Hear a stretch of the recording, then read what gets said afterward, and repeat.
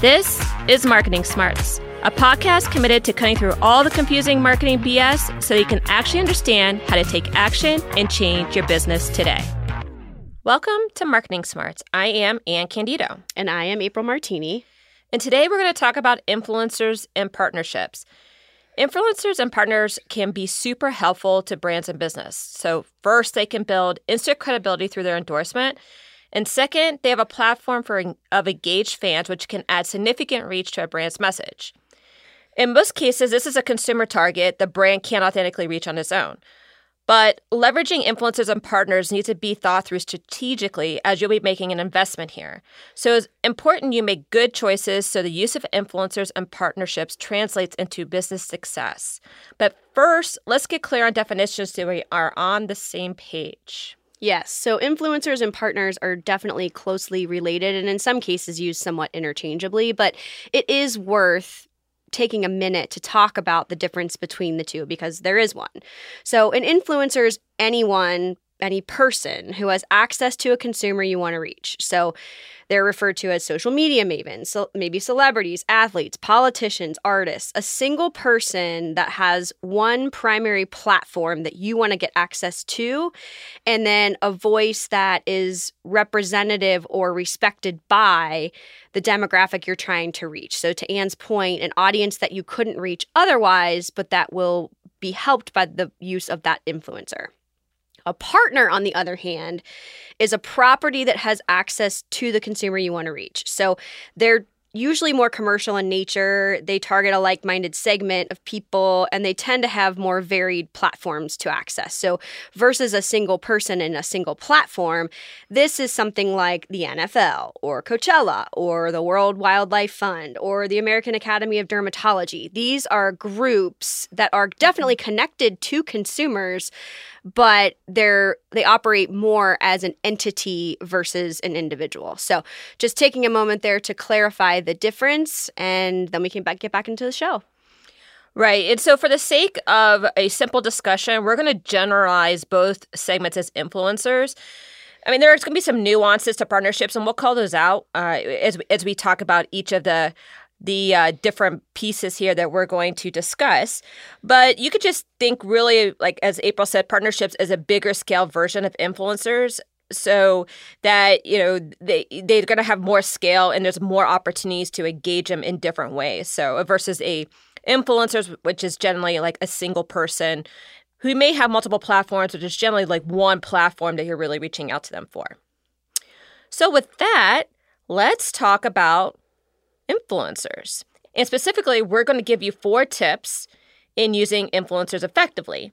And this is going to be really cool because this is not information you generally are going to get from anyone who's outside of the marketing realm because they would actually probably make you pay for this. So a little bit of insight for you guys. And I also think this is a challenging kind of nuanced approach in a lot of ways that people just generally don't know a lot about. So therefore, in the way we like to do of sharing relevant information in a timely way, we felt like this was a really good one to kind of tap into on that deeper level and kind of uncover and unravel how to go about using influencers effectively. Great. All right, so let's get started for 4 tips in using influencers effectively. So the first one is in order for influencers to be effective, they must be able to authentically speak about your brand. So, for example, you aren't going to hire Terry Crews, who is bald, to talk about shampoo, right? Now, it may seem like a really obvious example, but really the biggest mistake brands make is in hiring people as talking heads to hawk a product. And we've all seen this, okay? So you guys know exactly what I'm talking about. In choosing the right influencer, you want somebody that can actually speak passionately and authentically about your brand and really has something in common with the principles, goals, the likes, dislikes, etc. with your brand, all right? So obviously, Terry Crews being bald probably hasn't washed his hair very often, is not going to be able to speak authentically or passionately really about a shampoo, right? And this also means that when you get to a classification of influencers that you want to tap into, you really need to double click down into that classification to make sure you have the right lens and the right segment of that classification. So, for example, if you're selling a new kid's toy, a lot of people would reach out to mommy bloggers. But really, mommy bloggers is a pretty broad segment. I mean, you could classify mommy bloggers as anyone who's a mommy who wants to provide their point of view. So you really need to think about what type of mommy is your consumer. So, for example, if this toy promotes early childhood development, you may want to vet mommy bloggers who regularly talk about this principle and how it's important to their child's growth, right? So this type of mommy is going to create much more compelling content because they share a passion, and then they'll be more able to authentically endorse you. I mean, this doesn't mean that the mommy blogger has to be like necessarily the poster child for your brand. And in fact, you may want someone a bit on the fringes who can broaden your consumer base, but they cannot contradict your core brand principles. So I'll give you another example here. When we were looking to bring on a spokesperson or another ambassador for Tide, we brought on a more non-obvious example, which would be Gronk. So Rob Gronkowski, who now plays for the Tampa Bay Buccaneers, at the time played for the New England Patriots. Not a typical, the mom kind of family-oriented spokesperson or ambassador or influencer you would think to bring on, but and that was good for us because it helped us to play on the fringes, helped us to get to that consumer target. It's a little bit younger, a little bit more hip, and a little bit more kind of bro, so just a little bit more like in that space. And obviously Tide's had an NFL sponsorship for a long time. So that worked really well for us in order to be able to extend our consumer base. But as you kind of really get into Gronk, you know that he has a very similar principle-based approach to life that Tide did, ironically. His mom, he loves his mom. He does his own laundry. So he has some of those core capabilities that made him actually click. But his personality allowed Tide to actually have a little bit of a breath of freshness there amongst a different consumer target. So I think pausing there for a second, give a little bit more of and you start to say it here, right? Like there was a link between his personal brand potentially and then the Tide brand, but how did you land on him versus other players, or what was the process of that? Because I think that's another important thing, right, for our listeners to understand how that works. Right, and we looked at multiple different people, and I think when we started using Gronk on a more broader basis was after we already selected him to be part of our Super Bowl ad. Mm-hmm. So he worked so well there because he was playing a part within the Super Bowl ad, and he played it very, very well. But we found that he could very naturally speak about the performance and his advocacy, frankly, for Tide, to the point where he would say, I mean, you couldn't script the things that he would say. I mean, I remember one time when we were doing some PR, he was saying, well, sure, I love Tide. Who wouldn't want a winner? I mean, who wouldn't want to, have actually use the best brand out there? And it's like, you can't script that. But it came out very authentic from him. So that's kind of what made it work. And sometimes it's an art, kind of choosing the right influencer that's going to match your brand. And we're going to talk about that in a second. But there is ways of vetting people in order to make sure that, one, they're going to be aligned with your brand principles, but as well as being able to kind of take it in a little bit of a fresher way. Mm-hmm. Yep. And usually there's criteria associated with that. And one thing to kind of really keep in mind here is that there are a lot of influencer marketing or word-of-mouth agencies. There are a gazillion out there.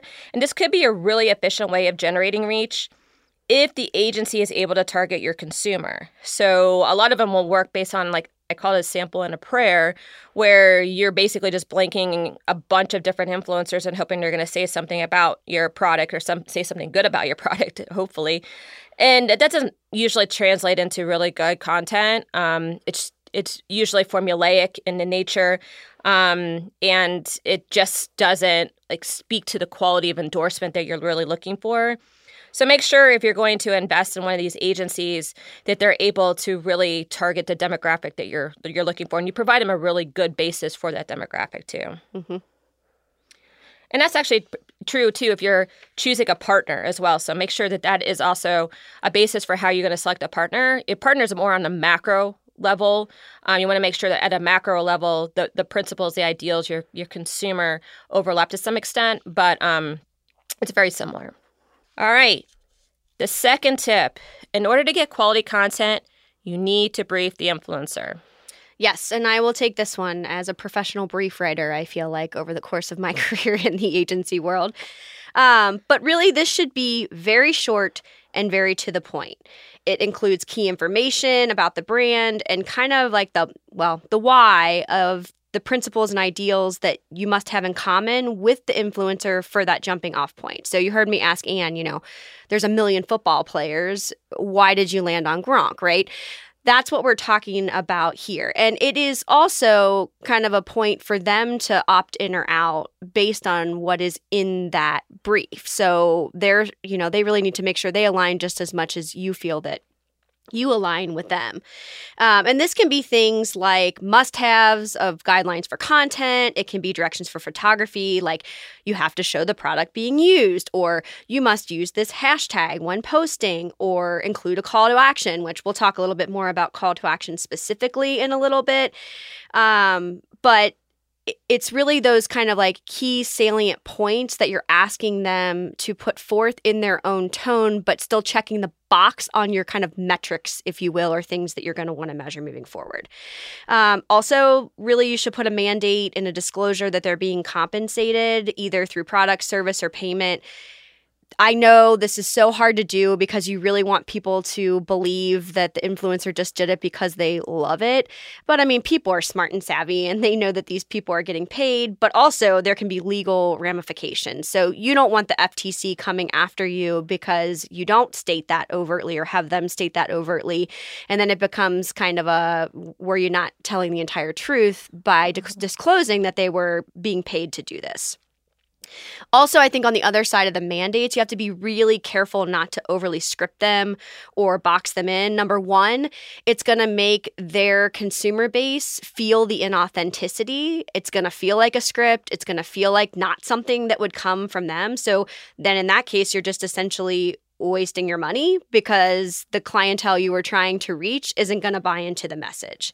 On the other side of that, you can get some resistance from them. So part of the beauty of using influencers is that you're trying to get more authenticity versus sales approach against your brand out there. And so you're trying to build your base and build awareness and build engagement and all of those things. And that can work really well, but not if you start to edit and copyright for them and take words out. I mean, this isn't a situation where you're putting claims on a package. You've got to be way more flexible than that. So outside of legal mandates like the FTC, you want to make sure to give them the creative license. And that's the reason you hired them in the first place, right? Back to the Gronk example. Anne just told you they got better content than they ever could have imagined from him just off the cuff. Does that happen all the time? No, that's a world-class example, of course. But the point is still there that that's authentically who he is. He strives to win. And so therefore that winner mentality comes through and it's authentic in the way it's presented about Tide. Partnerships, as we talked about, we'll give you kind of those nuances. So they have multiple channels, and what that ends up turning into a lot of times is like sponsorship packages. So here, again, you have to really vet those offerings. In some ways, it can make it easier because you kind of have a selection already to pick from versus having to come up with the ideas yourself of what you want. But also, you can get signed up for things that really aren't the most effective use of your money or what you're trying to represent, or even some things that like cost a lot within the package. And you're like, well, but we want these other things. But it's like, well, if we just swapped out the most expensive thing, it could be more cost effective. So just really be smart about that too. Don't just take the sponsorship packages at face value. Make sure that it's aligning to your brief and what you're trying to deliver for your brand. Yeah, and just to reiterate a few of those points that you made, because that was really, really good perspective. making sure your brief has really important key points in it that's going to, one, help your influencer see what kind of direction they should take with the content. And that's why you want to make sure that they very clearly understand your why and what's the actual point you want to get across. Mm-hmm. So make sure you can relate to them a little bit, give them a little bit of fodder for their content. That's going to be very helpful for them. But like you said, do not overscript them. Don't make them say your sales line and your tagline. Let them give an authentic story or an authentic endorsement of how they feel about your product or your service within their own life. That's going to give you the most authentic content. And that's really, really, really what you're looking for. So I think that's a incredibly good point. And the sponsorship packages too, just to reiterate a point about this one, because this was one I faced a lot when working with so many sports properties, is you have to work really hard to get something outside the sponsorship package because it is very standard. It is what they like to do because it makes it easier for them. It's not, like you said, April, not the best always for you. Sometimes it can be. Sometimes it can be exactly what you need, and that's what you need to evaluate then if the ROI is there. But a lot of times we had to ask for different things, and especially like more authentic integrations than what they were presenting. So, for example, a lot of them will be like in stadium. It'll be like a banner ad in a stadium or, on the Jumbotron. You're like, that's great for the people who are actually there. What does that do for me for the people who aren't there?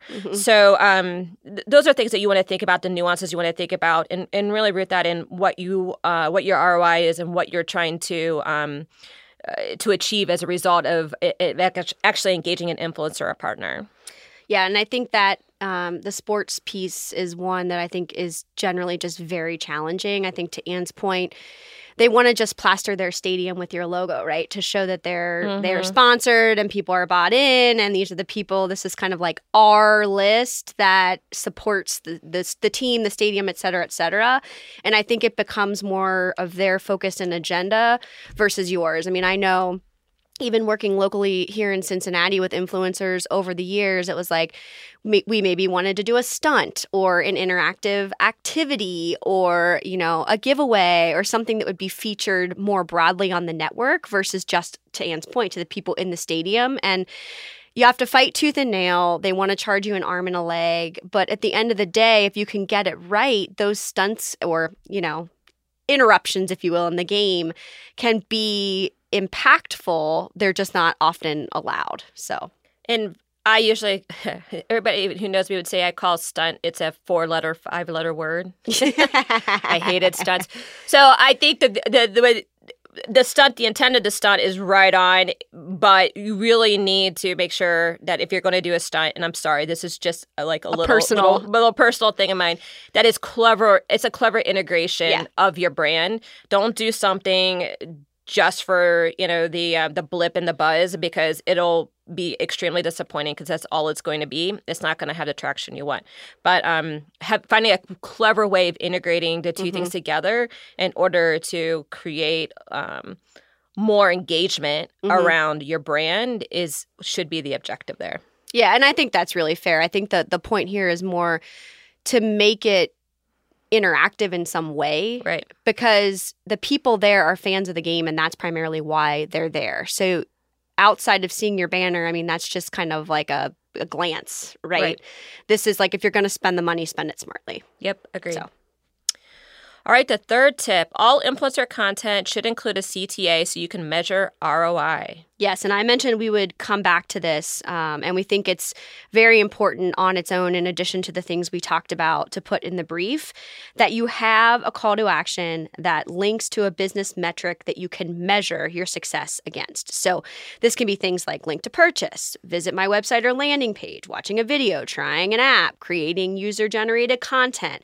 These are things that you can measure against what you're doing with the influencer to make sure that you're being effective or not, and then change course if need be. So, for example, we've seen well-chosen influencers drive more traffic than Google ads. That's a big deal. The trifecta of that would be using high-quality influencer content in the Google ads.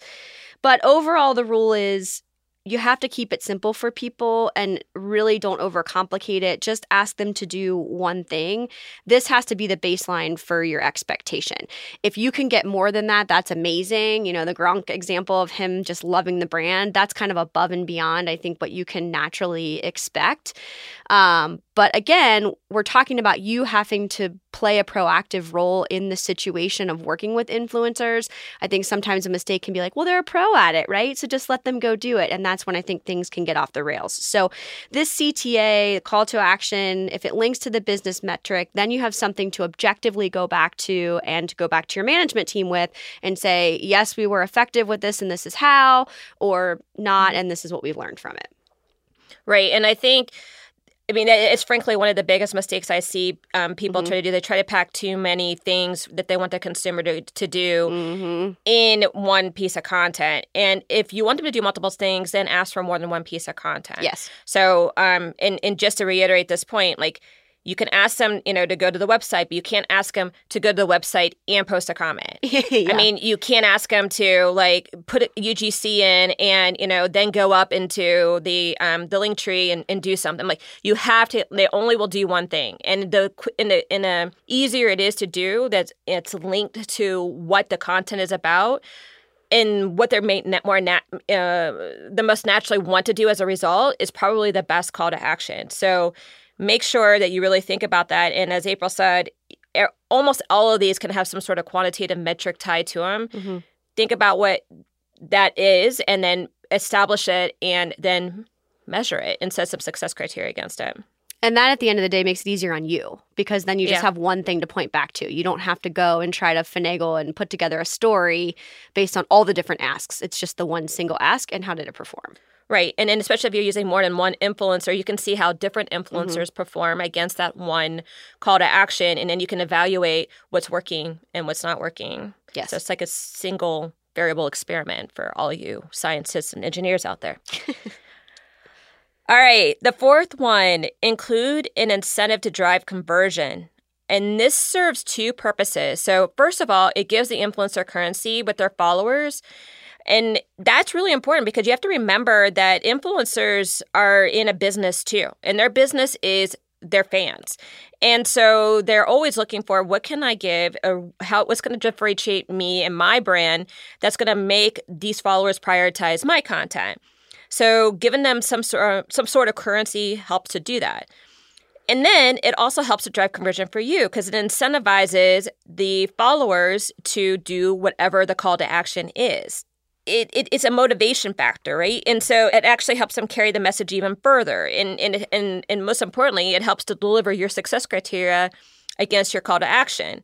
So, for example, if your call to action is a link to purchase, you may want to tie a promotion to that or a special discount. If your call to action is to user-generated content, you may want to give your influencers some extra product or some sort of extra something related to your service that they can offer to their followers for the best content. And that's whatever best content they define, the influencer defines. If you try to define it, that becomes a sweepstakes and contest, and it has different rules. But your influencer can define who has the quote-unquote best content. I'll give you one more example. So it could be if you're trying to promote an app, that seems to be a big one right now. You might want to give a free trial for your app, a free couple-day trial, or a free discount on the app. So just another one too, just trying to kind of cover some of the other industry influencing ways. So choose something. Try it, see how it works. You may decide you want to try a couple different ones and pair them with your call to action just to kind of test and learn. As you know, me and April really like to encourage everybody to test and learn, and that's fine. But don't make the mistake that whatever you're offering is so incredibly good that people are just naturally going to want to buy it. You guys would be surprised how much conversion you drive when you just ask people to do something and you give them a little nudge to do that. Especially if it helps to make whatever you're asking to do just a little bit easier. Your objective here is to really just reduce the risk of trying you, right? And so make them get over the hump right when you have them. The longer that they wait, the harder you have to work in order to close that. So really think about that. Try a couple different ones, see what works, and, and give it a try. Yeah, and I just want to emphasize the point, too, that this really does make the influencer look good. And so while, yes, you're working in service of your brand, I think this is another thing to just consider and think about. And don't be afraid to lean into any sort of incentive that links with who they are as a brand. So that way they come off looking like a rock star because their fans get something that they really want. And this doesn't have to be any crazy sort of thing, right? Correct, It's like if discount works, that's great. That's an easy way to do it. But if it's like, hey, these are product junkies and you can offer them something that they can't get anywhere else, those types of things where if you just really take a minute to think about your influencer and what they're trying to do, I think it offers the opportunity to marry in an incentive that works for both of you. Yeah, I think that's right on. And you'll have an opportunity if you have more than an influencer to try a couple different ways and see. Yeah, exactly. Yep. Are you craving a deeper dive immersion into the topics on our podcast? Then you will appreciate our virtual consultancy. Located on the shop page of our website, forthright-people.com, you can now download our digital coaching modules on vigilant leadership, culture building, and social strategy. For the cost of a book, you will get diagnostic tools and exercises to assess your current state and development tools to quickly and intentionally improve your proficiency. These are quick, yet effective ways to improve your marketing savvy today. Check it out and let us know other topics you would like us to go deep on. Okay, so that's the 4 tips for effective influencer marketing. Our second section is our In the Trenches section. This is where we go into more detail on the topic at hand, which for this is influencer marketing. So we're going to address some of the common questions we get when people are trying to define their influencer marketing campaign. So the first one is, how many influencers do I need? And this is a loaded question, but and this is where you're going to hear us, and actually in multiple of these questions, you're going to say, well, it depends, but we'll try to classify how it depends, right? So you just don't get the generic answer. So in this case, it really depends on what success looks like, and it actually really depends on what your budget looks like.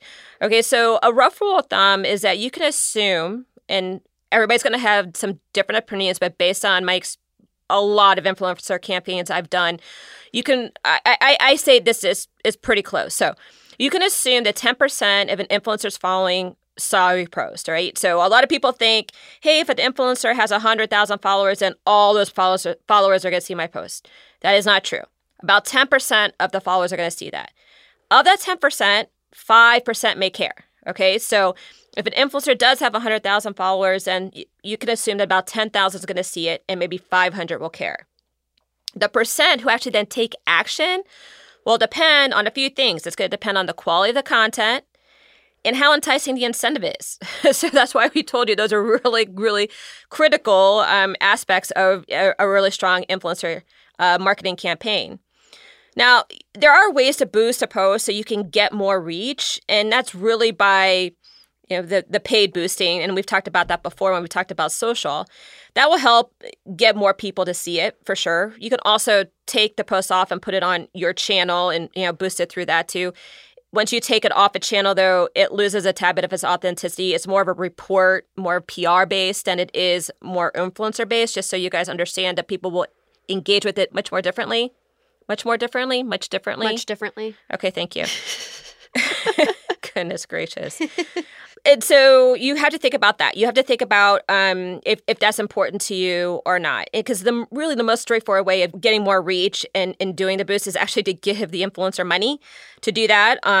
There's other ways of being able to do that by you controlling it, but it's a lot more complicated, and sometimes the influencers don't like that. So you just need to think about that and think about then if you have that many people, so out of this, like 500 will care, and you put a rough estimate of based on the quality of content and how good your incentive is, how many people are actually going to convert and do what you want them to do. And then considering how much budget you have, you can start then kind of documenting and drafting out how many influencers you think you're going to need in order to get your call to action converted to the point that you get the ROI that you want. So as you're probably hearing here, this is an art more than a science, because even in this scale of influencers, a lot of people have the tendency to go big, but the conversion may be lower because the pool is bigger. And we're going to talk about this in a second.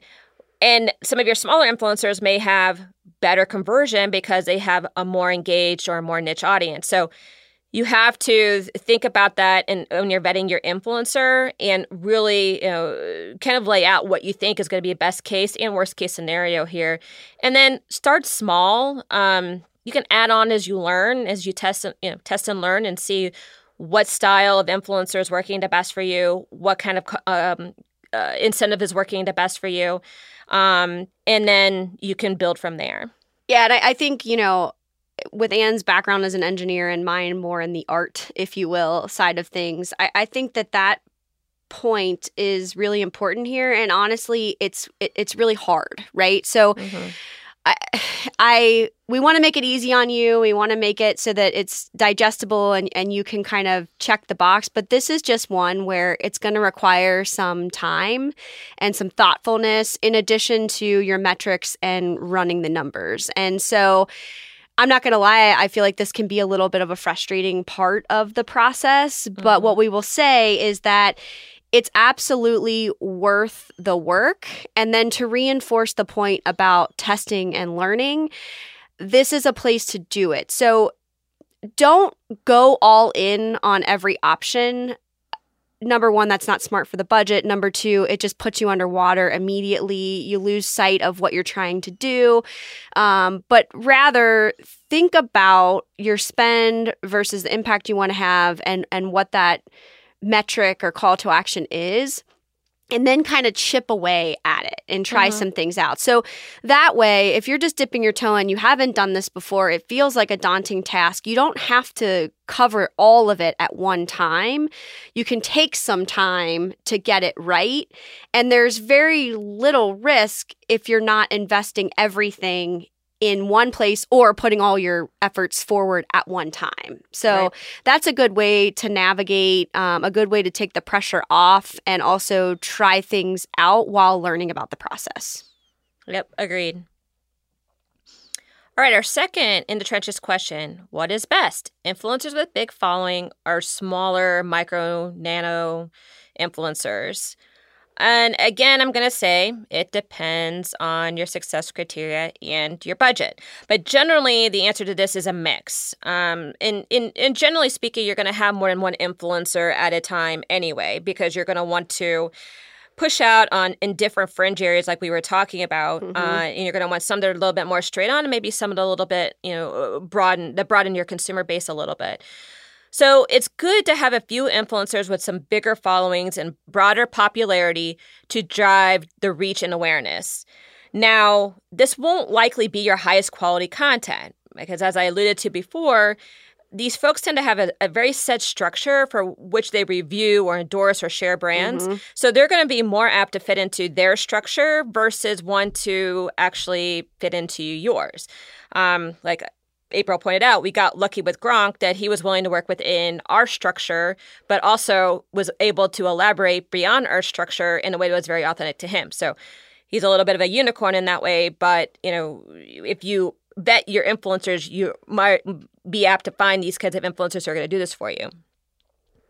Now, the smaller influencers will generally be more flexible, and they're going to really probably be more caring about your brief and wanting to take to heart your brief because they're trying to probably grow themselves and grow their following. So they can work really well. They might have a very niche following that could be very interesting for the way that you want to tailor your brand and the kind of consumer you want to reach. And because of this, their content tends to be much higher quality, and they can customize it more to the following. So there's generally then a mix. It's almost kind of in a pyramid format where you have your broader influencers at top, and you have it kind of scales from there towards the bottom, where at the bottom is more of your smaller micro influencers. Now, the other reason why you do that is because generally the smaller micro influencers tend to have more longer term conversions because their followers feel they're a more authentic voice versus a bigger or broader influencer. It just kind of goes with the territory. So consider that. And then also consider the fact that your bigger, broader influencers are going to be more expensive. So that's another reason why you generally have fewer of them, and you want to be very selective in those. And you can play a little bit more and have more the smaller mid-size and nano influencers because they'll tend to be a little bit more cost-effective for the content. Yeah, and I think, just to place some emphasis on what Anne said there, I think the up-and-comers are really interesting because the influencer space is expanding so much and so quickly. And some of that is you have everyone thinking they can be an influencer, which is not what we're talking about here at all. But I do think that it's always worth taking a look at the ones that are a little bit smaller just because simply they're hungrier. So they're still building their brand. They're not already there. And so, yes, stylistically, you have more flexibility, but you also can have more of an ask. You have more control of the conversation. You're helping them. I mean, if you're a big brand and they're not so big influencer, that's huge for them. So I think I'm not talking necessarily in terms of huge versus small. It's kind of like that in-between area where they might be on a cusp that they're trying to achieve. And I just think that's an interesting segment where they don't quite have the following yet, and you can tap into them. And then maybe that leads to, yes, that greater impact immediately, but longer-term relationship, all of those types of things. So don't just phone it in. Don't just pick the big guys. I mean, Anne just talked about the approach to the pyramid. But that segment in particular, I just find really interesting. Agreed. All right, April, I'm going to let you take the next one. Is it worth investing in a celebrity to endorse your product? And the answer is, it depends. Shocker. Maybe we should have titled this. Yeah. Everything depends. Yeah.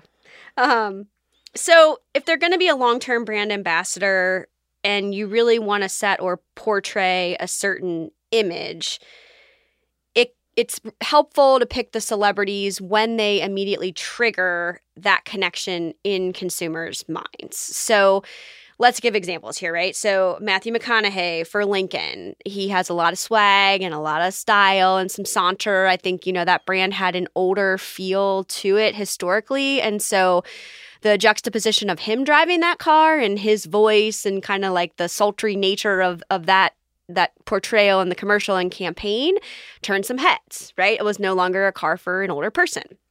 Jessica Alba for The Honest Company, she's a mom, she's, girl next door quality. Yes, she's a celebrity. She really passionately believes in the product line and speaks really well to it.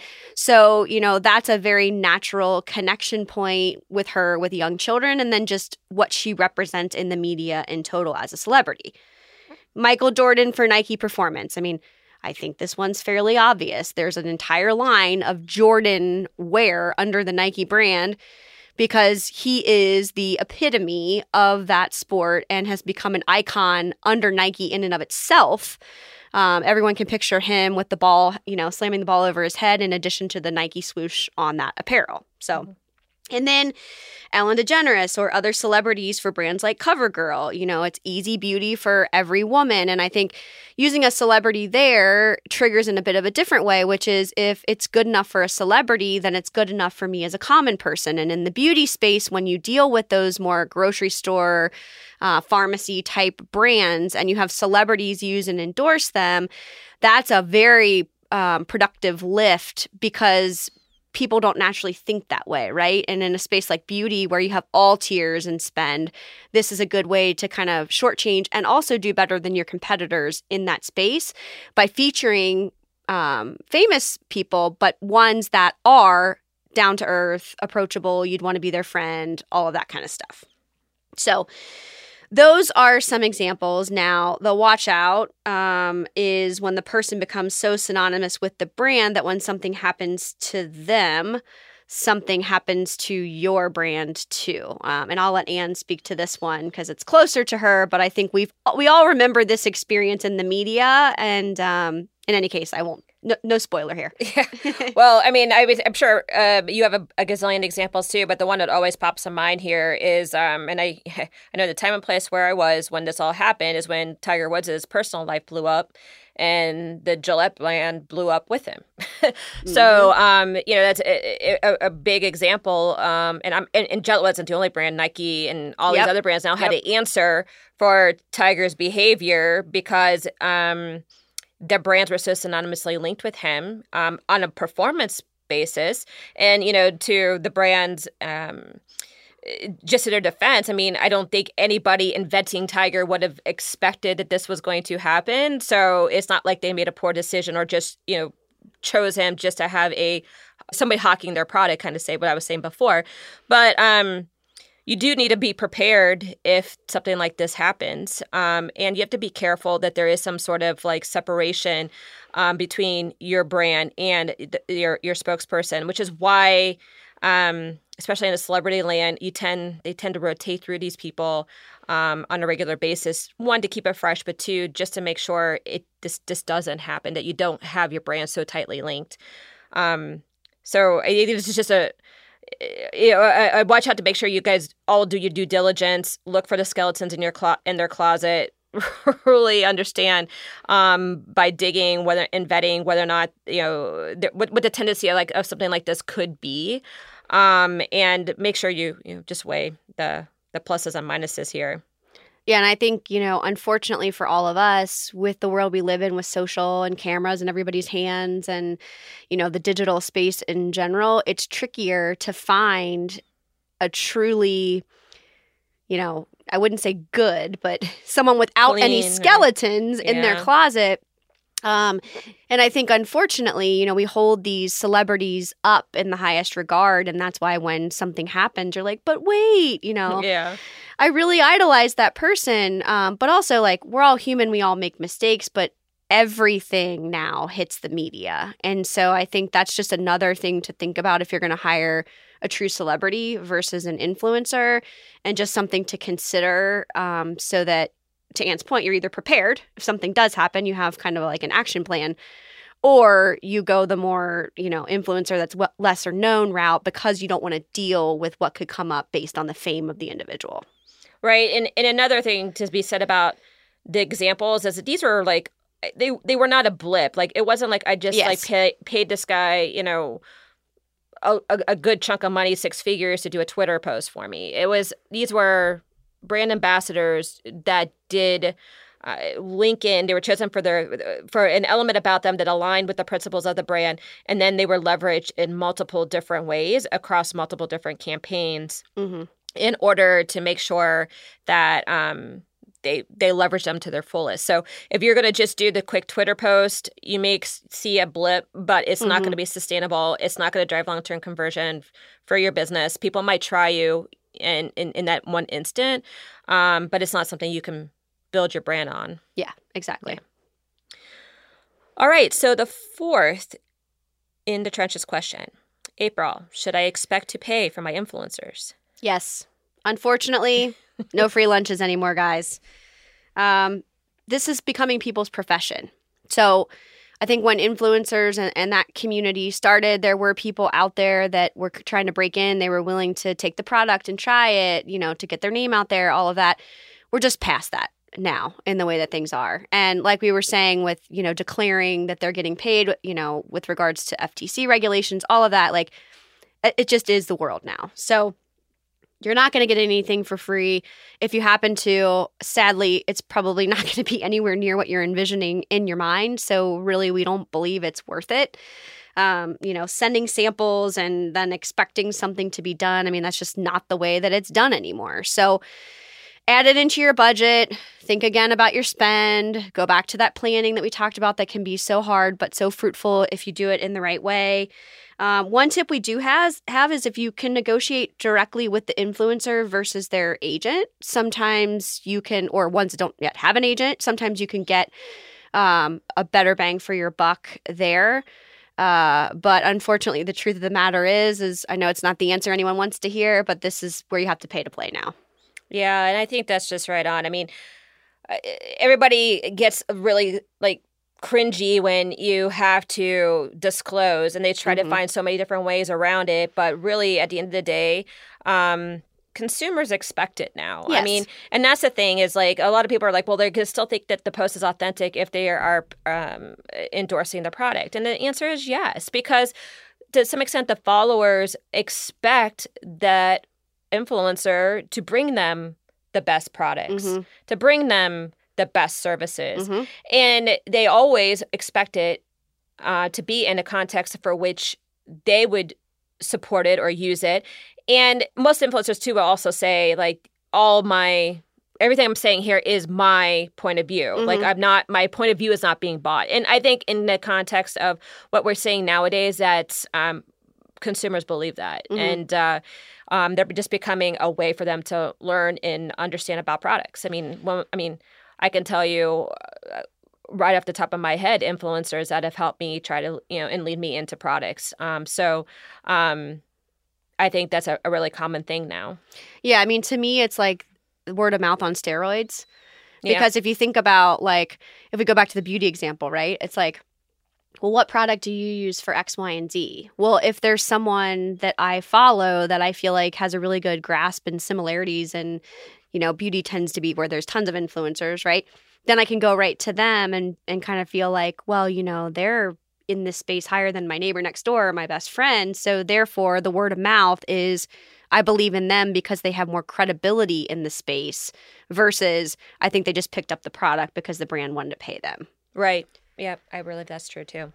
Okay, in our third and final section, we always like to talk about a brand related to this topic that we think is doing it well or sometimes not so well. And, this one's a little bit of a harder one to kind of, look at a brand and point to a brand and really talk about it because, as you can tell, a lot of this is shows up in the zeitgeist a little bit differently. So it's kind of hard to kind of connect all the dots. But again, as we've talked, the objective is making sure that it feels very prolific surrounding a consumer. So what I was going to do is I was going to speak very specifically about an influencer campaign that I led when I was at P&G, just to give you some context. And this influencer campaign was on Downy. And as many of you probably know, or maybe as we found out, some of you may not know, especially some of the younger fans out there, Downy originated as a fabric softener. And so in your parents' and grandparents' days, the washing process and detergents used to make your clothes very, very stiff. So fabric softeners were used to, soften fabrics. But as the washing process became more efficient and detergents were more optimized, the need for fabric softeners really began to diminish. So we had to rethink, how do we reposition Downy in this new world where consumers' perceptions are different in order to keep this brand relevant. And what we realized is that Downy actually is really more than just a traditional fabric softener. It actually has been formulated with ingredients that help resist stretching, fading, and fuzz, which makes your clothes look newer longer. And so we wanted to reestablish Downy in this new category that we called fabric conditioners. But as I mentioned, the problem was that people weren't really paying attention to this category anyway. Call laundry a low-interest category, even though Gronk loved it, and we thank him for it. So the challenge became we had to really position Downy as the leader in the category while at the same time driving awareness of the category. So doing double duty, which isn't always easy. And in order to do this, what we really wanted to really put the lens on was the care of clothes. So laundry is a lot about getting the clothes clean, which is the basic foundation of laundry. But really what Downy does is care for them in a way that makes them last longer. And for people who really care about their clothes and more than just about getting them clean and want them to last longer, especially if you're buying investment pieces or you're really in love style. I mean, so this is really a style-oriented consumer. This was going to be something that we thought that they were going to really want. So as we were trying to look, as April was just telling me before about how we chose Gronk, we went through a very similar kind of criteria analysis of people out in the at that time in the world of style that could be very authentic in communicating this message of Downy to this following of style-minded consumers. And the person that we landed on was Rachel Zoe. And Rachel at that time had multiple different platforms that could be leveraged. So she was more of we would call her one of more of the higher levels of influencers. So one that was going to drive broad reach as well as broader popularity. And the great thing about her, not only was she very style-minded, but she actually already very much appreciated the product. So she could speak very authentically about it, which was going to allow us to have more higher quality content. So with her, you get the instant credibility that we needed to our product and our claims, and we also got that to a broad reach of consumers. And the double bonus is because of her reputation, other influencers wanted to interview her. So remember when we talked about the currency piece, the currency here was the opportunity for these influencers. We're giving these influencers this opportunity to talk to Rachel. And that gave them a reason to actually talk about Downy as well. So then they could intertwine the two together, give something to their followers. And this was really how we targeted the nano and the micro followers and the smaller influencers. And really, I mean, I'm giving you a little bit of an advanced tip, so I hope you guys are following me here, because this is a little bit of kind of blending influencer work with PR work, because the idea of currency and the idea of using talent in order to drive interest, especially from publications, is a very PR-based kind of context. But I think hopefully you guys could see kind of how that flow works. So you don't necessarily have to have a specific call to action or specific incentive for each individual pillar of influencers. You can use one in order to entice the others. And I think this is also a creative way to use celebrity. Mm-hmm. We just talked about traditional influencer versus celebrity influencer. And I think this is one where it was so tightly integrated that, yes, the influencer made sense. So the celebrity influencer, rather. So check the box there. She loved the product, checks the box there. But then she also was able to bring another community forward or entice another group of influencers because they wanted some of her time. So you can kind of see how it works as an ecosystem. Again, like Anne said, elevated example, but really good one from an execution and thoughtfulness perspective. Right. And just to kind of double click a little bit into that so you guys can kind of see how all the pieces play together, is we did brief her, and actually we extensively briefed her. We actually invited her to P&G and gave her a Fabric Care 101. And that became the basis for a lot of the content that was created. And actually, if you go in and you search Rachel Zoe and Downy, you will actually see that content is still living. The actual publications are no longer there. So the publications have folded, unfortunately, but the content is still there. And then you could also see how some of the other influencers, the smaller influencers, then use their opportunity in interviewing her to really customize content for their following and then weaved Downy into that. So now when you look at that, you have a very comprehensive outreach, like April was just saying, to this style-minded consumer target. And we did it with over a period of time, too, because we wanted to make sure that there was kind of mass there that actually elevated all the content. Otherwise, sometimes if you do it too long, and if somebody asks me how long, it's like, again, it really depends. But if you do it too long, it starts to kind of just feel a little flat. It kind of like rides below the buzz, if you will. So generally, a piece of content, especially now, can live for, I would say, 3 to 5 days, and then it's kind of gone. So keep that in mind when you're trying to orchestrate everything together. But with all of that, we could then look at our ROI and see how we did. And a lot of this is when we measured our impact of our influencer campaigns, because it's hard to measure sales on such a big brand like Downy, we would look at other KPIs like impressions, which again is not like ideal, but it does give you some indication of how well received your content was. But we did have some internal tools that we used, also some modeling tools to see if we were able to generate volume, which we were able to do that. So really look and try to find ways that you're going to be able to measure success here, because it's not as cut dry and straightforward, especially if your brand happens to be a little bit bigger. But that's why, your call to actions are important. That's why the way that it links actually to your business results and making sure it does do that is very, very important.